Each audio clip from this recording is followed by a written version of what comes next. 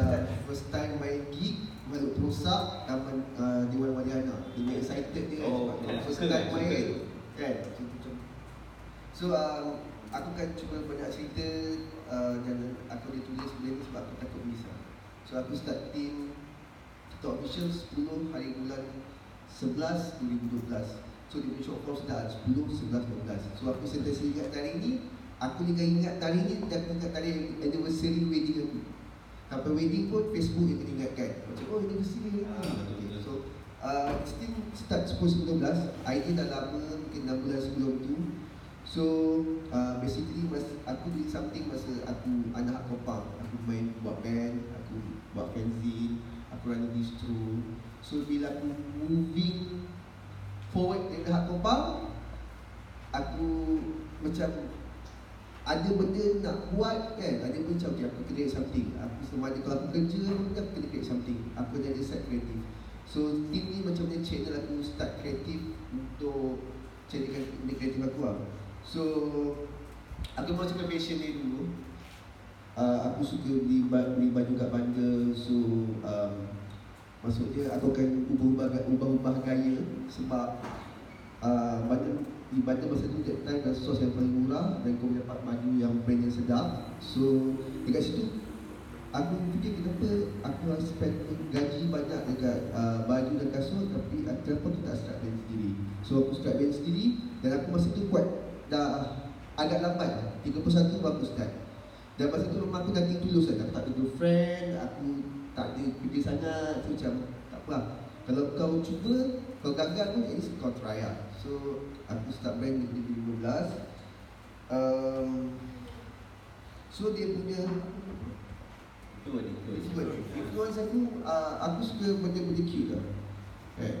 Aku mungkin dah start masa aku Kopang pakai baju brand terkorak warna hitam kan. So aku start dengan design yang colourful, funky. So ice cream tu aku suka ice cream.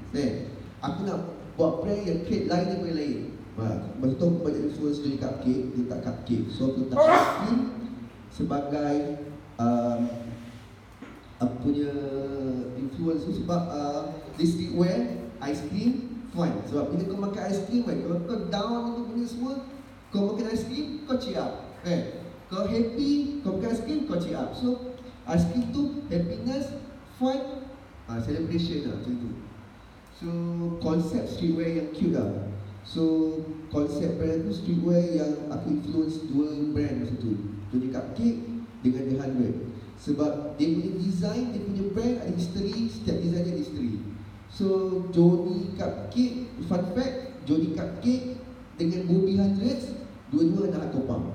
So kat situ aku lagi macam okay, lagi soul lah buat benda ala ni. Reference aku ada Johnny Cupcake aku. Target market aku, aku nak cakap satu benda. Aku reference tu masa aku buat logo tips signature tu 2 tahun lepas tu aku buat.